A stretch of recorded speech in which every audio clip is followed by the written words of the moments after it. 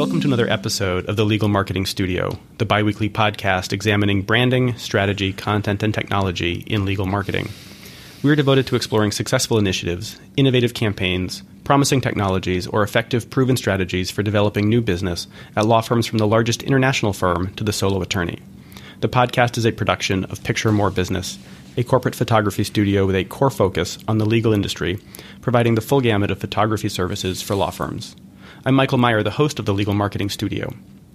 In this episode, I'm speaking with attorney Kenneth Roshbaum, partner at Barton LLP and adjunct professor at Fordham Law School.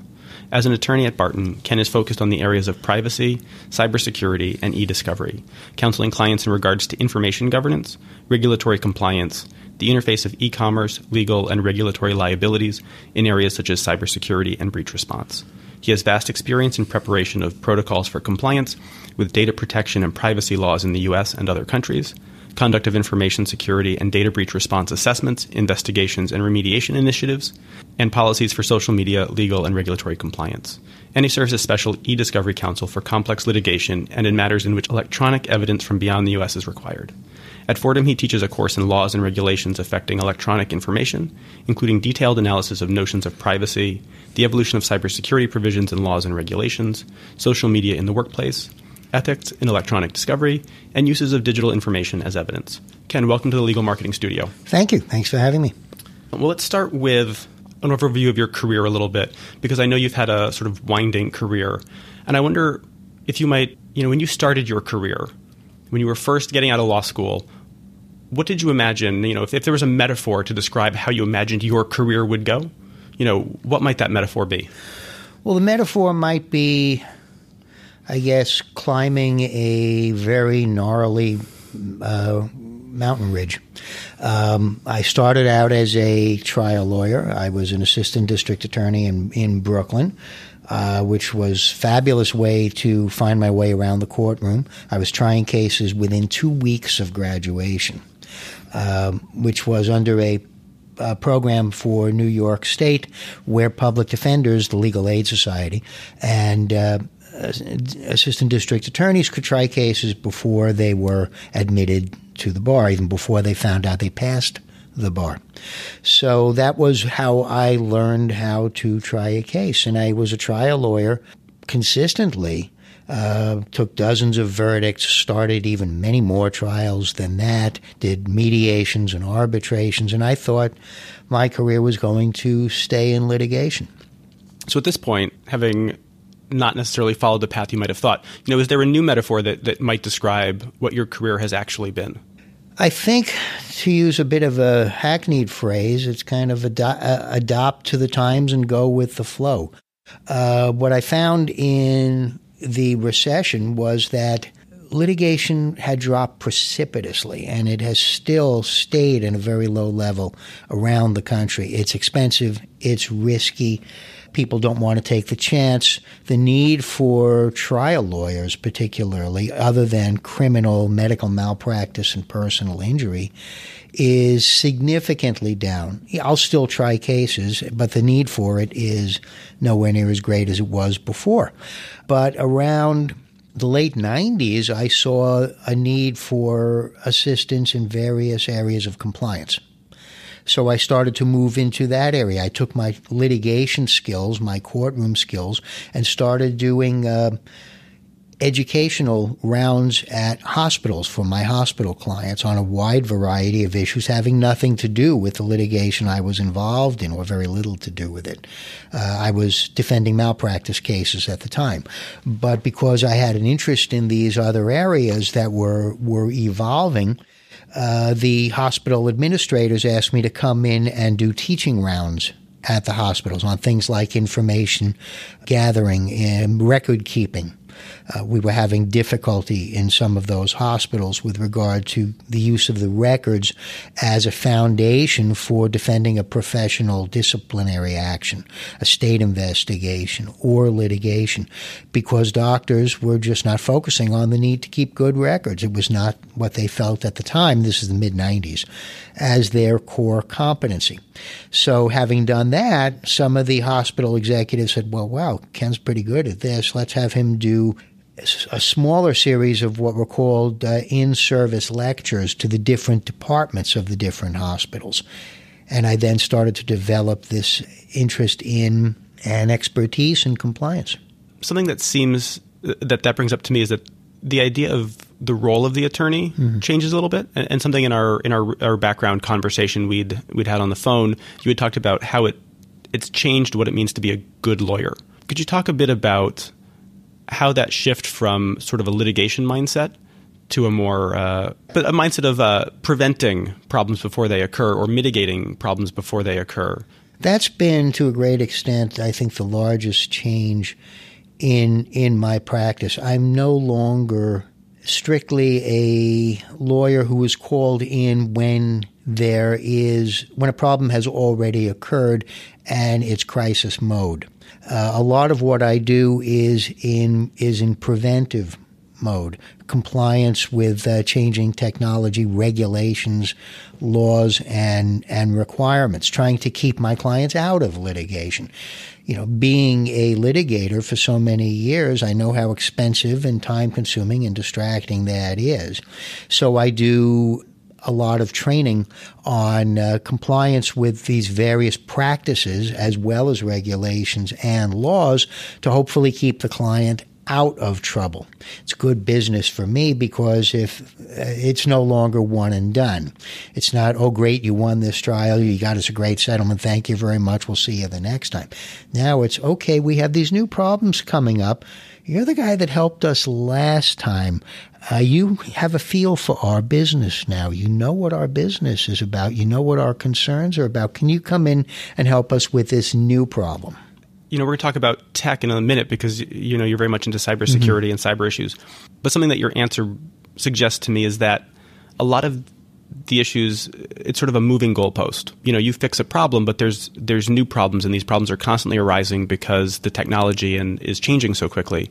To what extent is your value in being able to look forward and see the problems coming down the road and help your clients steer around them? The landscape is shifting, and it is shifting almost on a daily basis.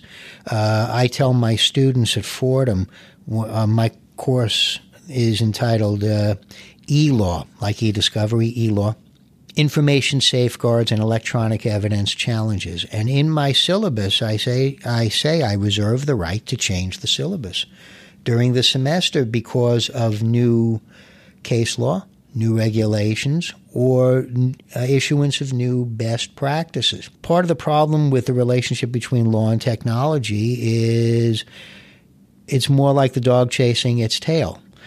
Technology will always advance faster than the law does. Case law responds faster than legislation, but case law is limited to certain factual situations, even certain geographical areas. The law in the Second Circuit Court of Appeals area is not the same thing as the law in the Ninth Circuit Court of Appeals. The Second Circuit is the New York area. The Ninth is California. Well, I want to segue here to the marketing aspect, to how do you market that value that you provide to your clients? What are some of the things that you're doing to help your clients understand the value that you bring as someone who understands all of these things coming down the road and who's flexible enough to see that what worked yesterday might not work tomorrow? Well, I try to keep them up to date on changes in the law that affect them. If there is a new case, if there is a new regulation, and I think it may affect them both as a matter of business or as a matter of potential legal exposure, I want them to know about it. It's a difficult area because of the way it's all shifting. When I graduated law school, you pretty much knew what criminal law was because it was in the case law. It changed, sure. There were new cases from the Court of Appeals in New York that affected, say, searches and seizures, that affected the voluntariness of a statement, that affected the tests for admissibility of scientific evidence. But those changes took place over time. They weren't quite so immediate. Now, in electronic information, particularly in healthcare and financial services, and to a great extent for international companies, we don't know necessarily what the rules of the road are from day to day. So by amassing all of this information that I get on a regular basis, I'm in a position to give my clients advice on where I think the law is going. Wayne Gretzky had a wonderful statement. Someone asked him how he was able to score so many goals. He said, "I don't skate to where the puck is. I skate to where the puck will be." And I try to do that with my clients. Here's where I think the Federal Trade Commission will be going. Here's, therefore, what I think you should do to be prepared for that. Here's where I think the Office for Civil Rights of Health and Human Services is going. That's the entity that enforces the HIPAA privacy and security regulations. This is where I think they are going based on what I have seen in the last 4 settlement reports of proceedings they have brought. There are things that have been in those proceedings that are not in the black and white regulations. But now I'm thinking like a regulator. I'm thinking, what will they look at, and if they audit my clients' systems, what will be a red flag for them? Let's take care of that now.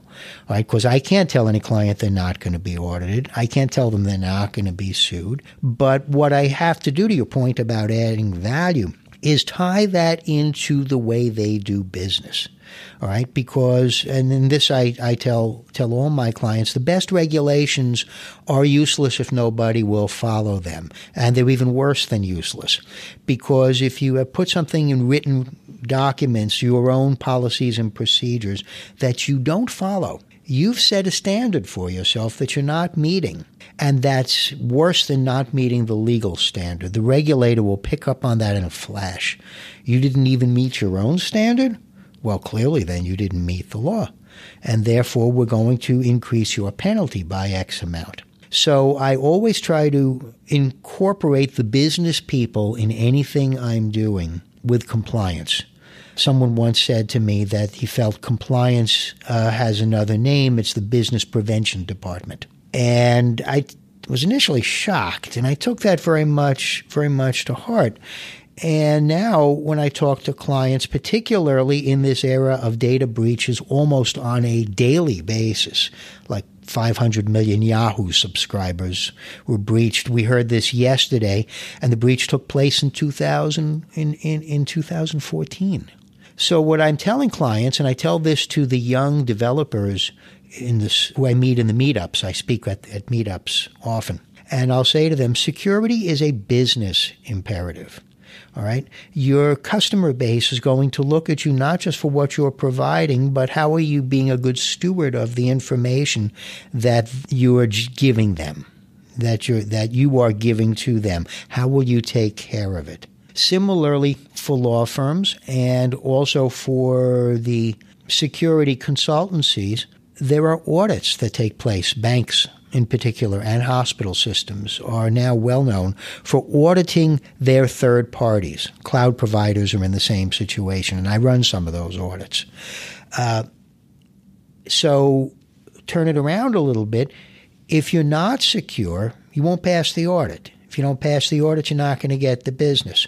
Or if you had the business already, and I've seen this with some of my law firm clients, you're at risk of losing it if your security is not in place. So this is not just a matter of legal compliance. Compliance is good business. So just back to some of the, this marketing value, what are some of the tools that you're using to communicate this to your clients or potential clients? I know you mentioned these meetup groups where you're speaking to young developers. What are some other tools you're using? Well, I speak at several conferences, literally all over the world throughout the year. I've spoken in Argentina, Ireland, Canada a few times now, the United Kingdom, Belgium, Germany, France, Italy, Japan, Korea, because business is now interconnected on an international scale. Businesses in these countries need to know about U.S. regulations so they don't get in trouble here, and so they can attract more business here, and vice versa. I write regularly for the firm's privacy and cybersecurity blog. I try to do it at least once a week. Don't always get to it because of the press of business. So that blog then gets uploaded to my LinkedIn account. I've got over 1,000 connections on LinkedIn. That in turn goes to my Twitter feed. I also will contribute to textbooks and articles. I'm a prolific writer. I like to write. Been a writer for most of my career, and I also do a lot of non-legal writing. So, and it's a critical point. And when we talk about training for young lawyers later, it's a point I want to emphasize, because if you don't write well, you're going to have a problem attracting new business. You're going to have a problem making an impression on senior people in your legal department or your firm. So I do a lot of writing, a lot of speaking, and those are pretty much the way I've been marketing. I try to get to a variety of different organizations. There are some. I'm the division chair for the disputes division of the ABA International Law Section. So we have 25,000 members, 40% of whom are from outside the U.S. So I get to a global market that way. I've spoken to the local bar associations in a number of cities, and I try to make sure that I do a variety of different industry verticals. I did a presentation for the New Jersey CPA Society this week on cybersecurity for CPAs. I've spoken to real estate developers. Now, you might not think real estate developers have a cybersecurity interest, but when you came into this building this morning, you had to give in your driver's license. Okay? Now, that was plugged into a database somewhere. Who knows how secure that is? All right. Also, if you are renting a space like the suite we have in this law firm, bank account information had to be given over, sometimes Social Security numbers. If commercial tenants feel that their landlord is not taking good care of their information and perhaps even is not taking care of the lines that are coming in for their computers and their phones, they may go elsewhere. Now, for your existing clients, do you push these out on a one-to-one level, or do you, when something like this Yahoo breach comes up, which points out a potential risk for an existing client, would you reach out on a one-to-one level, or are you pushing it out primarily through your social media feeds in the blog? Something like the Yahoo breach will go out through social media. If it's a change in law that I think affects numerous clients of the firm, we'll do what's called a client alert. When the EU-US Safe Harbor program was invalidated last October, we had a number of clients who were registered with that program. Program was gone in a day. So they were going to call us and say, what do we do? What do we do? So we got ahead of the curve and did a client alert on what the court decision that invalidated the Safe Harbor program meant, what you should do in the short term, what you should do in the longer term. Here's how we can help you with both aspects of it. A lot of it was talking people in off the ledge. This is not the end of the world. You don't have to stop sending data to Europe or receiving data from Europe tomorrow. Here's how the time frame will look. And that's the counseling aspect of what we do. So you'd mentioned training young lawyers and that we would get to that, and now we're going to get to that.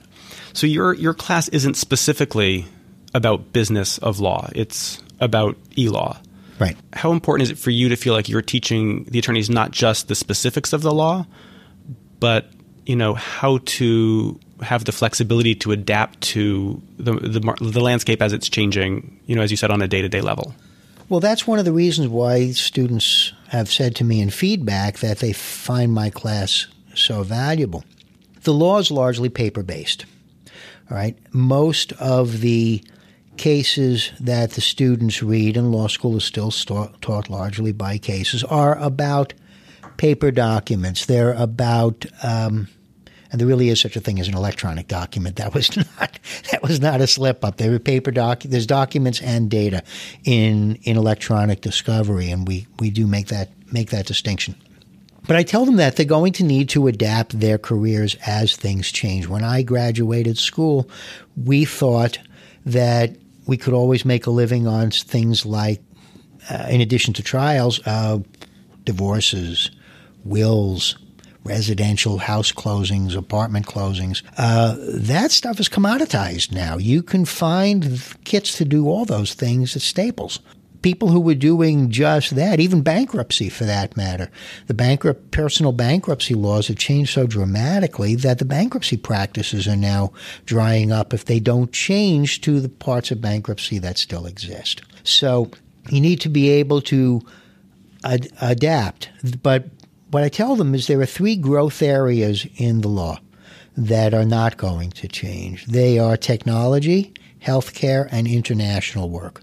If you can do something with any one of those 3 or better combine all 3, you will be employable. You will be of value to your firm, your clients, or your law department or government agency. So you need to be able to keep up with these things and to be able to adapt to them. And just as an example, when we start class on day 1, it's a small seminar. It's about 12 students. Usually a third to half of them are from outside the U.S. And I see that they all have MacBook Airs or iPads in front of them, usually 10 of the 12. And I say, all right, we're going to start the class talking about notions of privacy. Who uploads to iCloud? Well, pretty much everybody uploads to iCloud. It's the default unless you set it otherwise. And I said to them, okay, who's read the terms of use for iCloud? Terms of service. No hands go up because nobody reads those things. I write them. I know what's in them. And I say, okay, let's look at what some of the terms of use say. And this semester, you're all going to be technology lawyers. And some of your exercises will be to write or review terms of use. Let's start now. So I show them a screenshot from iCloud that says anything you upload to the service, we may share, distribute, copy, use to test our systems at our sole discretion. And they all start looking at each other. Oh, we didn't know that. And I said, okay, do you remember when Jennifer Lawrence's pictures were shared when her iCloud account was hacked? She had no recourse because she had clicked I agree to that portion of the terms of use. This is something for you to think about when you go to work for a firm or a government agency or a law department and you have sensitive client information. If you're backing up to iCloud, question whether you have now breached attorney-client privilege because Apple is seeing what you're doing. Same thing with Google. Same thing with Yahoo. Okay? I shudder to think about the ripple effects of this breach for people who were using Yahoo as for sending sensitive client information. Now they get an idea that, wow, this is a class in law school that affects what I do every day. I'm going to listen. I mean, it strikes me that part of that is not just the legal aspect, but the business aspect. Yeah. I mean, how many of the students, before you bring this up, how many of them are interested or looking at the business of law? You know, the aspect of running the law firm like a business or their private practice like a business? Very few. Very few. It's not really taught in law school. Law professors, who are the full-time law professors, the Times did a study on this a few years ago, generally have spent less than 5 years in practice before they go into full-time academia. Now, there are some that are not. There are some that have had full, lengthy, fulfilling, wonderful careers and then became professors. President Obama was full-time at Chicago Law School, University of Chicago Law School, before he ran for the Senate. So, but he had a wonderful, very involved career before that. But by and large, the business of law, how you relate to clients, how you keep and attract clients, is not taught. It's not taught. And frankly, a lot of law firms don't teach young associates really how to relate to clients either. One of the things that was valuable when I was the couple of law firms I'd worked at was we were required to report to clients whenever something significant happened on a case. We had a right to them. If it were a deposition that affected the case, a court conference, a mediation, a motion, what happened on a particular motion. And when I was mentoring students, and I was one of the people in charge of the mentoring program at my old firm, I would make sure that I read any report on a significant development written by a young associate before it went out. And sometimes I would read the report and have no idea what happened. No idea what happened. And I would call the associate in and I would put the page face down on my desk. I wouldn't mark it up with red pen like some of my partners did and just throw it back at them. I didn't think that was productive. So I'd put it face down on my desk and I'd say, what happened today that you wrote this report about? And he or she would tell me. And I'd say, now I get it. But I didn't get it from reading this. What happened between here, pointing to my head, and here, pointing to the page? You just told me beautifully what happened, but I can't follow it from the way you wrote. What you wrote didn't have a beginning, a middle, and an end. I then explained to them that our clients will judge you by how you write. You won't get a lot of face time with them in the first couple of years. They will judge you and form opinions about your competence and even about your personality based on how you write. So keeping business, getting new business, getting word-of-mouth referrals for business is largely determined by the client's impression of you, which in turn is determined by your written product. I mean, that seems like a pretty critical skill. Are there any other skills that you see as critical for young attorneys starting out, especially if they're associates at larger firms, particular skills that they should really be focused on acquiring in order to build their career, in order to get that face time with clients and to be able to have a successful practice? Well, I think they have to keep in mind what the client's interests are, and which means they have to have a skill that we don't see a lot of these days, which is listening. And I use listening in a very broad sense because it may not be an in-person or phone conversation. But listening meaning taking the time to consider any communication from the client. Do some research on what the client is doing. How are they having a good quarter? Are they having a good year? What are their new products? What is their public face? How does what you're doing potentially have an effect on that public face? Think about it think outside yourself. Think about it in terms of what the client is doing, and then apply your analytical skills that you learned in law school with the open-mindedness to realize that these regulations, particularly in technology, may change soon. And then think about how you can apply what you do to the client's concerns and pain points. I mean, I think that brings us back to delivering value, right? I mean, I think listening is sort of the key to providing value. Understanding the landscape and then listening to your client's needs and concerns within that landscape. Is that a fair way to bring it back to the value proposition? Very much so. When it came to me in one particular event, a previous law firm at which I worked had a partnership retreat every year. And in this particular year, they did what they called a reverse seminar. They had general counsel from 3 of our biggest clients come in to talk to the partners about what they liked, what they didn't like, what they would like to see done better, where they think their business is going, and how they felt they would partner better with their law firms. And it was really an education. I was a trial lawyer at the time, and that was mostly what I did. And this was around 2004, 2005. And one of the general counsel said, we appreciate the great trial results, but we need more. We need our lawyers to be business partners. We need you to know what our concerns are. You know what? We don't always want to take a verdict. We don't always want the win. Sometimes we just want the case to be over. We have a filing for the SEC. We're in merger talks. We can't devote the resources anymore to this particular case. I know you guys want the win. It's good to have a notch on your belt. It's always good to have a victory. Feels good, gets your adrenaline flowing, but it's not good for the business.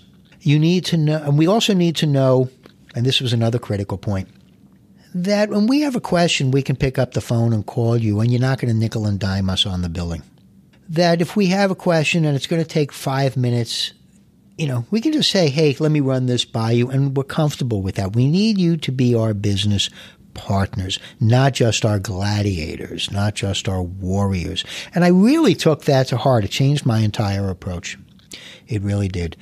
There's a counseling and advisory role that's as critical as the litigation role, and in some businesses even more so. A lot of what I do in employment law, for example, is counseling. people don't want to go to trial. They don't want to go litigate wrongful termination cases. They certainly don't want to litigate hostile workplace cases in front of a jury of people who are working. It's not something any company wants to be in that position to do. So a lot of what I ask them to do is, before you take certain steps with employees, call me. Let me know what you're doing. Don't call me after it's happened and things have blown up. All right. It's nice to be able to lock the barn door before the horse escapes. Well, even though that brings up a whole bunch of things, I want to actually shift a little bit. Again, in the background conversation we had, you had talked about moving the law into harmony with technology. There's a whole lot of different things that law and tech are not in harmony in regards to. One is the pace of change. As we talked about earlier, tech moves very fast, legal doesn't generally. But I think, and then there's also these aspects in the legal market where things are becoming commoditized. You can go online, you can get an app to do an NDA. Right. So a lot of these things that, someone might have come into the firm to do that's very small, that might have led to a relationship and more business. Now they're not necessarily coming into the firm for that. Could you talk about, what really comes to mind when you think about bringing tech and legal into harmony? I said before that the law is largely paper-based. Law schools teach discovery, the ferreting out of evidence for litigation, almost exclusively on a paper basis these days. When I start the e-discovery chapters in my class, I ask the students who's discussed e-discovery in their civil procedure classes, and almost no hands go up. And I say, did you discuss discovery at all? And they said, yeah, but nothing having to do with electronic discovery. Well, this is, to me, analogous to teaching the law of transportation by discussing stagecoaches. All right, 95% of all business documents are digital. If you're not talking about discovery of digital information, then you're not talking about discovery in 2016. You're just not, because very little is paper. All right, there's a series of cases on jurisdiction. Jurisdiction used to be based on where the physical object was or where the transaction took place, and you could parse it to one place. This pen is sitting on my desk on Lexington Avenue in New York City. But what if I'm dealing with a blog post or a tweet or an email that has bounced around several different servers around the world, or a website which is accessible from anywhere in the United States? What does that do to the concept of jurisdiction based on the thing? It turns it on its head. It turns it on its head. Now, there has been a slow evolution of cases. I've written about a couple of them, putting rules of reason around jurisdiction. This is where the law is evolving to keep track with things like e-commerce. Justice Breyer commented on that in a landmark jurisdiction case called McIntyre against Nick Castro. And it comes up frequently because it raises the question of whose law is going to apply. So when I do a contract for a multinational company or even just a domestic company with regard to state law, I've got to put in the contract, this matter will be governed by the law of this country or this state. And it is critical. Robert Frost once said that good fences make good neighbors. That's kind of where good contract drafting, with consideration of the technological issues involved in the transaction, come into play. I just finished a deal closing involving sale of a software company, and it took weeks to negotiate all the assignments of the intellectual property, the limitations of liability, the indemnifications, and the security and privacy requirements that each side was going to meet, and the insurance in the event they weren't met. You have to think about these things. It's almost like three-dimensional chess, right? And to mix metaphors, it's a little bit of a Tower of Babel when you think about all of the different jurisdictions involved. When I do a privacy policy for a website, for example, I have to think about what countries and states are going to be involved. There are California provisions for every website. There are European Union provisions for what information you're gathering. And there are consequences to all these things. You're skating to where the puck will be. All right, where may the problems be? Where are the regulations going? That was not something we did really before technology became such a big part of the practice of law. And the other thing, too, in this that's critical to mention is in 2012, the American Bar Association passed a model rule that affected the rule on competent representation. Rule 1, and it's Rule 1 for a reason, says that each lawyer is charged with the responsibility of delivering competent and zealous representation. A comment was added in 2012 that said competency includes being cognizant of and knowledgeable about technology that affects your client or the matter in which you are involved. So it was no longer, if it ever was, appropriate to say, you know, Judge, I just don't understand this computer stuff. And even the judges now, some of whom were famously tech-phobic, have now had to move into understanding this. But the other critical point to keeping the law in harmony with technology for lawyers, and law students in particular, is education. You can't assume the judge knows your technology, or the arbitrator, or the regulator, or even your senior partner knows the technology as well as you do. A magistrate judge in Brooklyn, in a case I was involved in, especially discovery counsel, said to primary counsel in the case, "Counselor, I have to ask you to stop for a second. You are 1/150th of my docket. I cannot possibly know the substance of your case as well as you do, let alone the underlying technology. If you don't slow down and explain it to me, there's no chance I'm going to rule your way." But you have to do that with clients, too. You have to explain the law to the client, the regulations that affect them, how their business intersects with that law and requirement, and it takes time. It is an educational process. You must have your communication skills really sharpened in order to be able to do that effectively. No, I want to just focus this a little bit specifically to risks and opportunities for the firm itself. Mm-hmm. So a lot of that was, what are the risks and opportunities for clients, and what is how well do you have to understand it in order to represent your clients? How well do you have to understand these things to run the business of the firm and to market the firm's services? Well, we touched on this a little bit earlier when I said that banks and hospital systems, and particularly academic medical centers, audit their law firms for cybersecurity and privacy. And that includes making sure that the firm's workforce has been trained in these particular areas. And there are legal requirements under HIPAA for those law firms that work with patient-identifiable information to be trained on the security and some of the privacy aspects. The firms have to have good cybersecurity because of a couple of reasons. There are ethical, legal, and business reasons for that. We touched on the business reasons earlier. If you have a breach of really sensitive client information, the odds of you keeping that client go down dramatically. The odds of you getting new business, if this is a well-publicized breach, are very, very low. There are legal requirements. The SEC has provisions for firms who are working with publicly traded companies to be considered as though they're practicing before the commission for when they write opinion statements.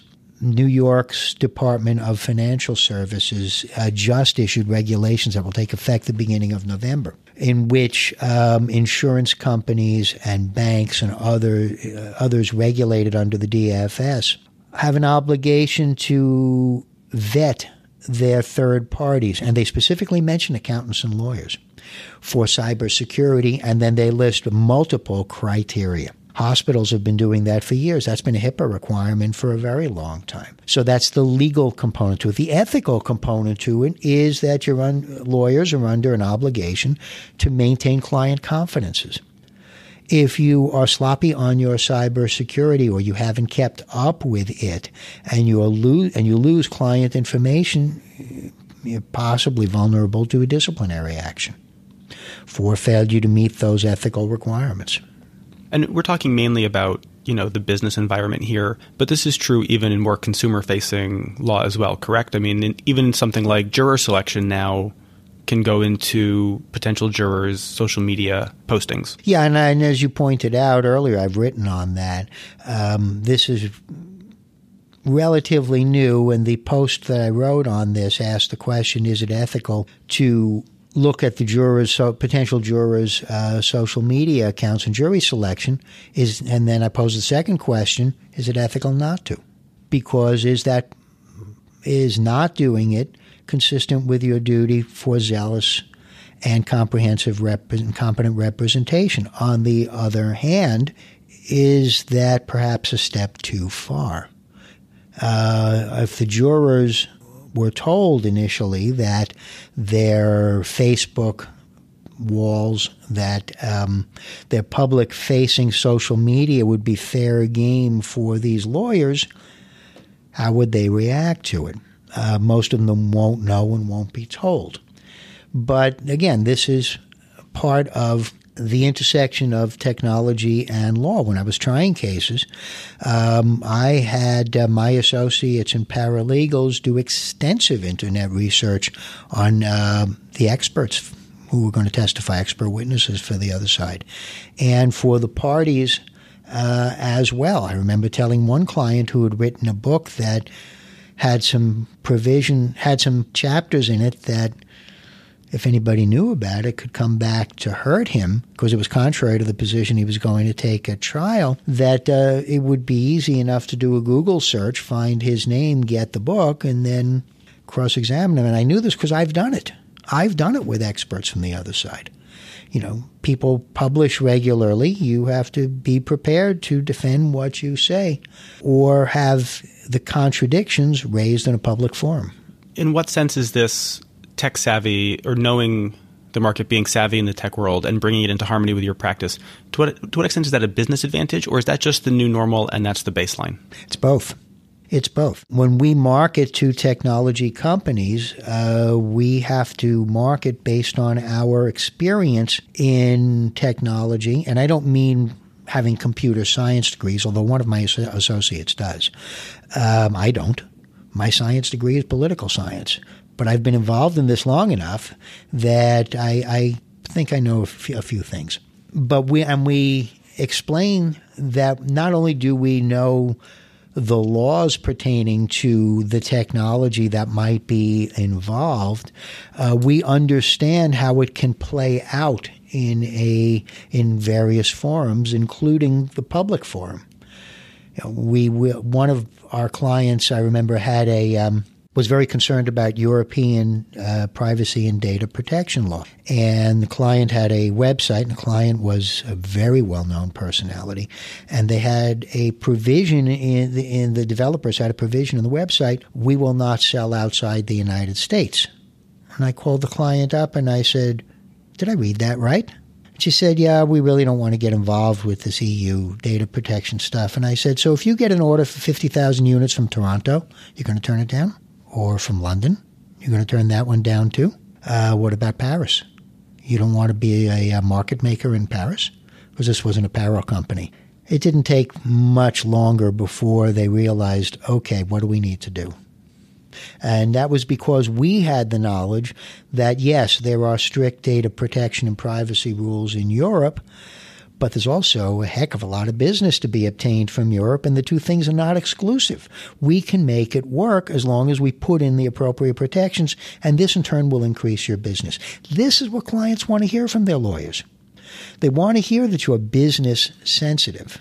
Well, with that, I wanted to close with one or two key skills that young attorneys, or really any attorney, needs to have in terms of being a value add for their clients in this legal environment that is so saturated by these tech and cybersecurity issues. They need to be able to write well.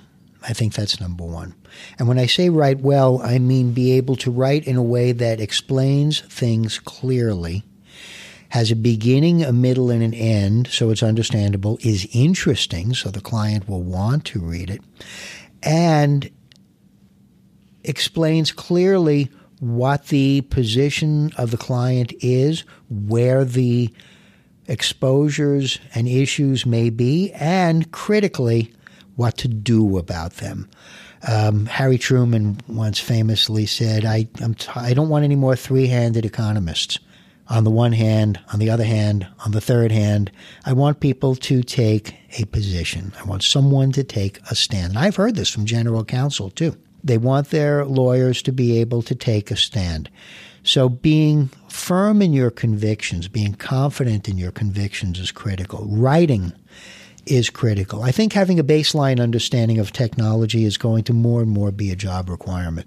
Now, when I taught my class at Hofstra before I moved it to Fordham, I suggested to the academic dean that he put together a certificate program in electronic information compliance, and that one of the courses in there be an undergraduate course in computer science, pass-fail, so that at least they would get the students would get baseline understanding. Now, I've said this in another way to engineering students. I've told computer engineering students that they will be extremely valuable if they take a writing and literature class so that they can convey themselves well. The metaphor I use in this is Denzel Washington in the movie Philadelphia. When Tom Hanks is trying to explain the medicine behind AIDS, which at the time was not well known at the time when the movie is set, and Denzel Washington stops him and says, I'm not getting this. You got to explain it to me like I'm a 6-year-old. And that theme repeats itself throughout the movie. And that's what I tell associates and students. You need to have explanatory and educational skills. Don't assume people know everything you know. Don't speak in jargon. Explain it like you're talking to a 6-year-old. Make sure your point is understood. When I used to prep witnesses for depositions on a regular basis, multiple times a month, I would say to them, if you don't understand the question the lawyer asks you, it's not your fault. It means it's a lousy question. The lawyer's job is to communicate. Tell him or her she's not doing her job. Say it nicely, but say, I'm sorry, I just didn't understand the question. Make sure you make yourself understood to your clients and anyone to whom you're speaking. So it's analytical skills, expository skills, and writing. Ken, I want to thank you so much for joining me on this episode of the Legal Marketing Studio podcast and being so generous in sharing your experience and your perspective on these issues. Thank you. It's been a pleasure.